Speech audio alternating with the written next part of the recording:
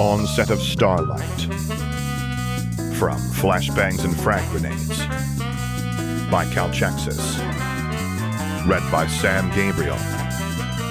Based on League of Legends by Riot Games. Chapter 1. We Are Zon.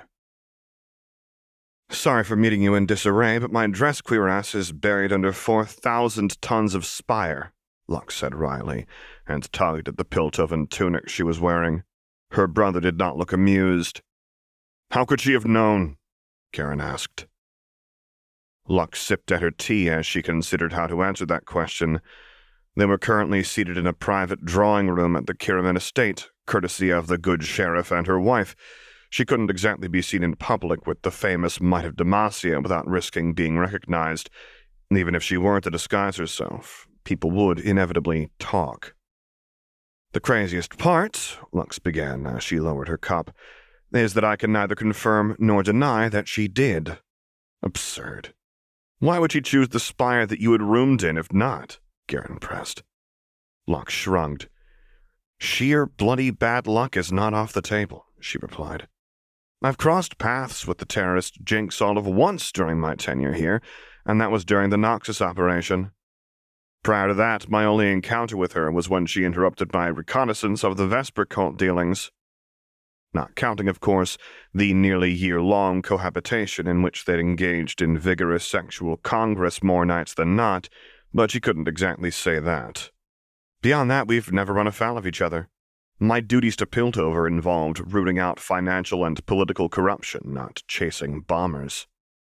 Her brother leaned back in his chair, causing it to creak under his weight as he carted his fingers through his short brown hair. After a moment, he reached for the coffee mug, which looked comically dainty in his enormous paw of a hand, and took a sip before saying, I still don't like it.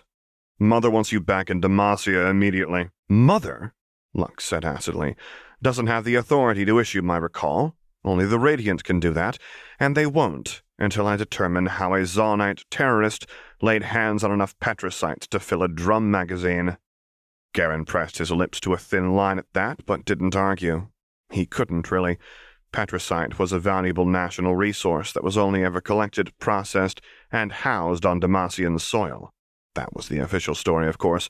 The reality was that the Radiant had caches of processed Petricite squirreled away all over the continent in supply depots that were maintained exclusively for their covert agents, one of which Lux had betrayed to Jinx, who had gleefully pilfered its contents. Inventory was only performed annually, so it would take time for them to notice, but when they did, it wouldn't take long for the Radiant to start looking at their own agents, and namely the only agent stationed in Piltover. She had hung a blade neatly over her own head when she'd turned over that depot's stash to Jinx, but they'd needed it.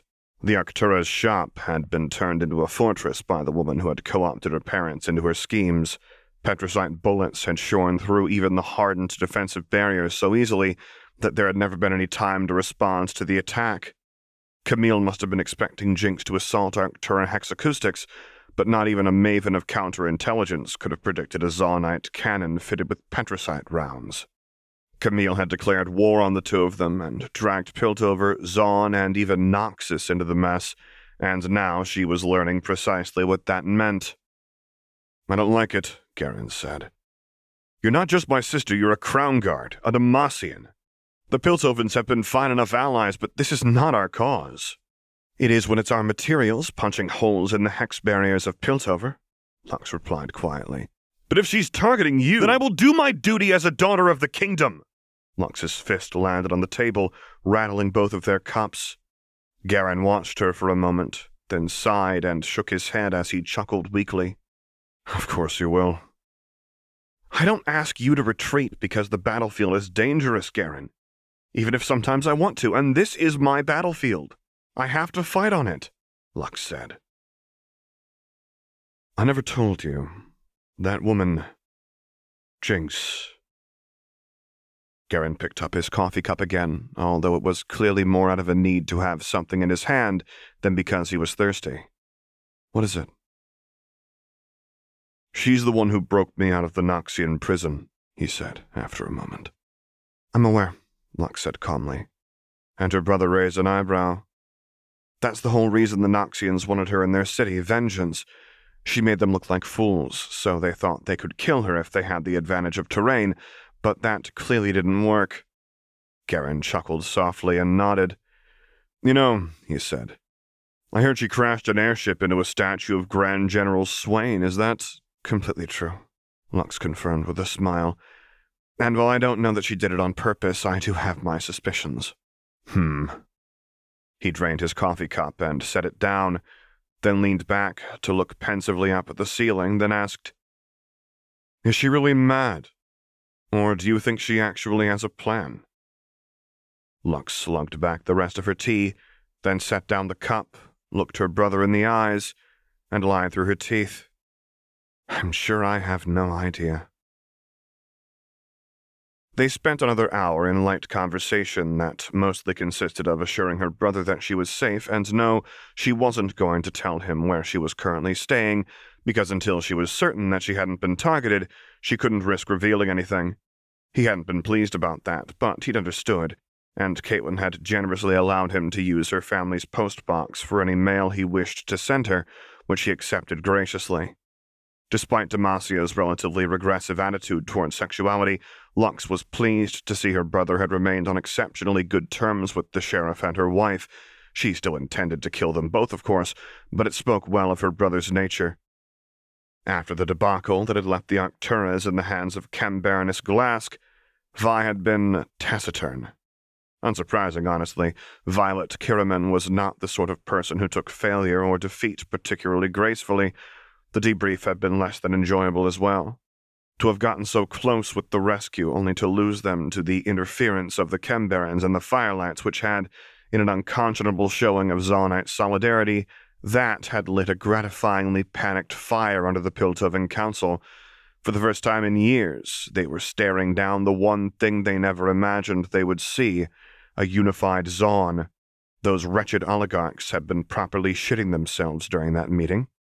Putting that out of her mind, Lux drew the veil of light around herself more tightly and continued to descend through the pipeworks of Zon. In the month since Glask had revealed herself as an open patron of the loose cannon, things had changed. Piltovan enforcers had withdrawn from Zon in droves, the people had become more lively, and Jinx had found herself curiously welcome in certain places. She didn't go back to their warehouse hideout. They had vacated that not long ago. She headed somewhere else, somewhere that a part of her dared to hope might be their new home. More and more, the pipeworks and sewer tracks of Zon were becoming home. Once she had hated them. She had hated the smell and the shadows and the way the whole city seemed to crowd up against her back, ready to slip a knife between her ribs. Now things had changed. She wasn't an outsider anymore. Now she was one of the shadows, and so now she understood what those shadows were. They were the rage of a wounded mother. Those shadows were the arms of Mother Zon wrapped around her vicious children.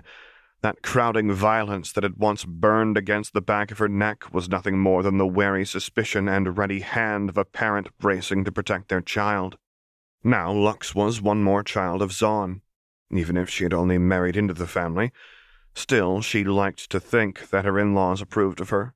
She had, after all, married Mother Zon's favorite and most dangerous daughter, Jinx. Lux smiled as she stepped out of a network of pipes and out into an alleyway. Ahead of her were the sights and smells of life, neon-sharp and heady with grease and spires, and Lux pulled her hood more tightly around her head as she raced down the alley, out of the shadows, and into the streets of the great, sprawling streets of Bilowa. Practically a town unto itself, situated in the depths of the secondary outflow manifold. Everywhere there was life. Parents ushered children along the damp metal streets that were lit by strings of multicolored lights reclaimed from various scrap heaps. Homes and businesses alike were built along the floor and up the edges of the great manifolds, creating a town, and sloped up along each side, connected first by ramshackle stairs, then chain winches and ladders as the city turned vertical and either side of the primary pipe. The pipe itself was over a kilometer across at its widest, and so deep that Lux wasn't even sure how far down it went. It was enough space for several thousand people, though, and all of it would have been washed away like so much dross. Mother Zahn was right to be viciously protective of her children, it seemed. Piltover would have committed an atrocity and never even noticed, because its foundations were mortared with the spilled blood and ground-up bones of Zahnites. What was another 1,000 gallons of blood and bone to add to the mix? It was a drop in the ocean. How anyone could so callously exterminate so much life, though, was beyond Lux. Just being around these people made her feel different. They weren't wealthy, nor were they of any great importance to the world, nor to anyone but one another. They had no political clout, and so little value that Piltover's soulless mechanisms of function would have killed them all, and it might have barely registered as anything but a drop in available manpower to the Piltovans above. And yet they were free. They were so alive. That lack of purpose, the lack of value, that was what made them free. Free to find their own purpose, free to make their own value, free to not be sold into the chains of a throne, and taught to hate and kill and smile until it was the only thing they knew how to do. More than that, though, they were grateful. Lux moved through the crowds, and they gave her space and a lot of wary looks. Stained or not, her cloak was very obviously Piltovan, not Zahnite. Piltovans never came to Bilowa. It was a death sentence, and she could feel the eyes of Mother Zahn settling on her again. This time, though, she wasn't afraid. She simply reached up, drew her hood back, and smiled at the onlookers. And they relaxed. "Lady Light!" A small army of street urchins chimed in Gutlow as they swarmed her, and she laughed as they clamored for her attention. "Is Jinx with you? How's the surface? Look what I found at the sumps, look!"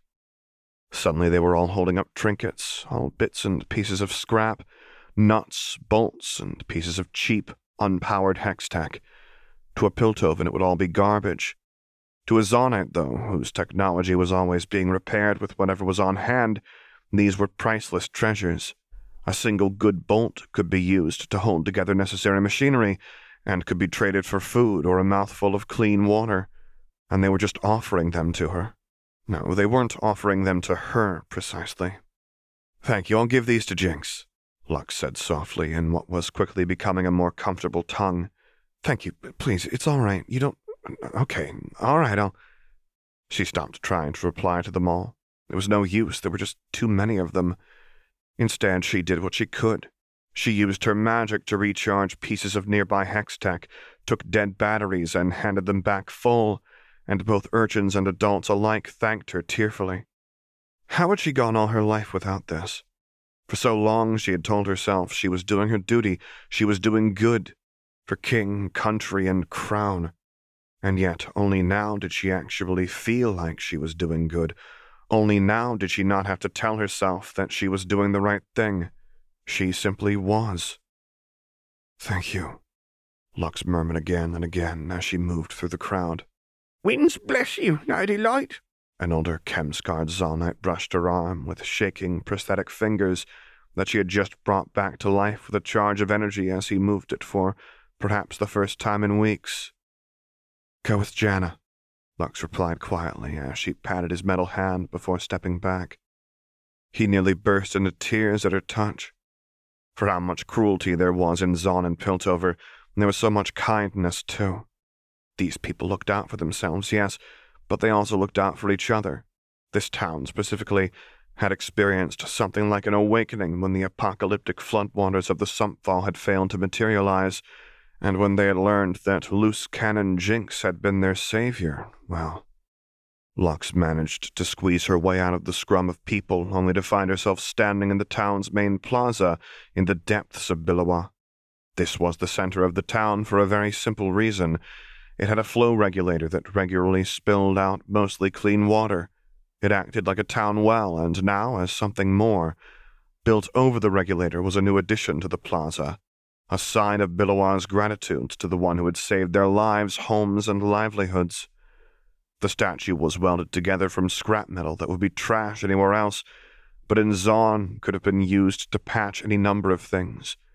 It was a sign of their loyalty that they had used it instead to honor something else. The facsimile of Jinx stood tall and straight. Her gleaming gaze, lit neon pink by chem lights, was cast outward over the city. Most of the statue was made from reclaimed steel, but the left arm wasn't. It was made from polished brass stolen from Piltover as a reminder of what she had given up for them. The statue was clad in her father's coat, and both the outfit and woman who wore it were an impressive enough likeness to the real thing that Lux suspected Echo's hand in the design. The face especially, since most statues like this tended to feature their subject with a solemn expression. This one, true to form, was anything but. The statue had its arms thrown wide and was smiling, ear to ear, with that insouciant, challenging rictus, as if she were daring Piltover to come at her. The coat was graffitied in dozens of colors, tagged with the names of lives saved, and just looking at it made Lux's heart swell with pride. At the foot of the statue were dozens of votive candles made from rendered industrial byproducts, and with them small offerings of thanks. For these poor who had so little, giving even this much must have been a strain, and Lux knew that Jinx hated it. She felt like she didn't deserve any of it, and nothing Lux could say had changed that. It didn't matter, though. What mattered was that the hope that Jinx gave these people was very real. Lux paused only to pick up the few offerings that seemed functional. She would give them to Jinx, who would break them down into parts to use for repairs, and so the offerings would return to the people of Billowa in more useful forms. Pocketing them, Lux continued along the streets, being greeted all along the way by the people she passed. Most of them bowed their heads lightly, pressing scarred, or in some cases metal, knuckles to their lips. It was some kind of prayer motion to Janna, their patron of wind, as far as Lux could tell, and it had something to do with miming a filter over the mouth. At first, being greeted so openly had put Lux's hackles up, but eventually she'd realized that it didn't matter. No Piltover knew that she and Jinx had fallen back to Billowa, and no one in this town would betray either of them even if someone did come around asking. Mother Zahn protected her daughters fiercely. Enforcers never came this deep anyway. It was a death sentence. Council covert operations, maybe, but even that was a stretch. Just finding a safe path to the town without being a native or having a guide was a crapshoot. Perhaps even if by some stroke of foul luck she was revealed, what did it matter? Her cover with Piltover and Demacia existed on borrowed time already, and part of her yearned to be found out so she could do away with the pretense. Maybe that's why she was being so reckless lately. She wanted finally to be free. Well, for now she was as close as she could get, as she started up the steps to the reinforced door, fitted the key to the lock, turned it, and opened it wide. There she was, sitting on a stool, hunched over a work table that had been shoved up against the wall of the den. Her long blue hair fell in messy streams down her back to the floor. Jinx looked up and over her shoulder, and smiled as Lux stepped inside. "I'm home," Lux said brightly. Jinx bared her teeth in a wider grin. "Welcome home, Blondie." The text of this story is available on AO3. Music by Dot Matrix. If you would like me to record a story, voice over a character, get in touch using the contact information available on my website, which is located at samgabrielvo.com. And there you can find other stories that I've read, as well as a link to my Discord server, where I record things live for your enjoyment. And finally, as always, thank you for listening.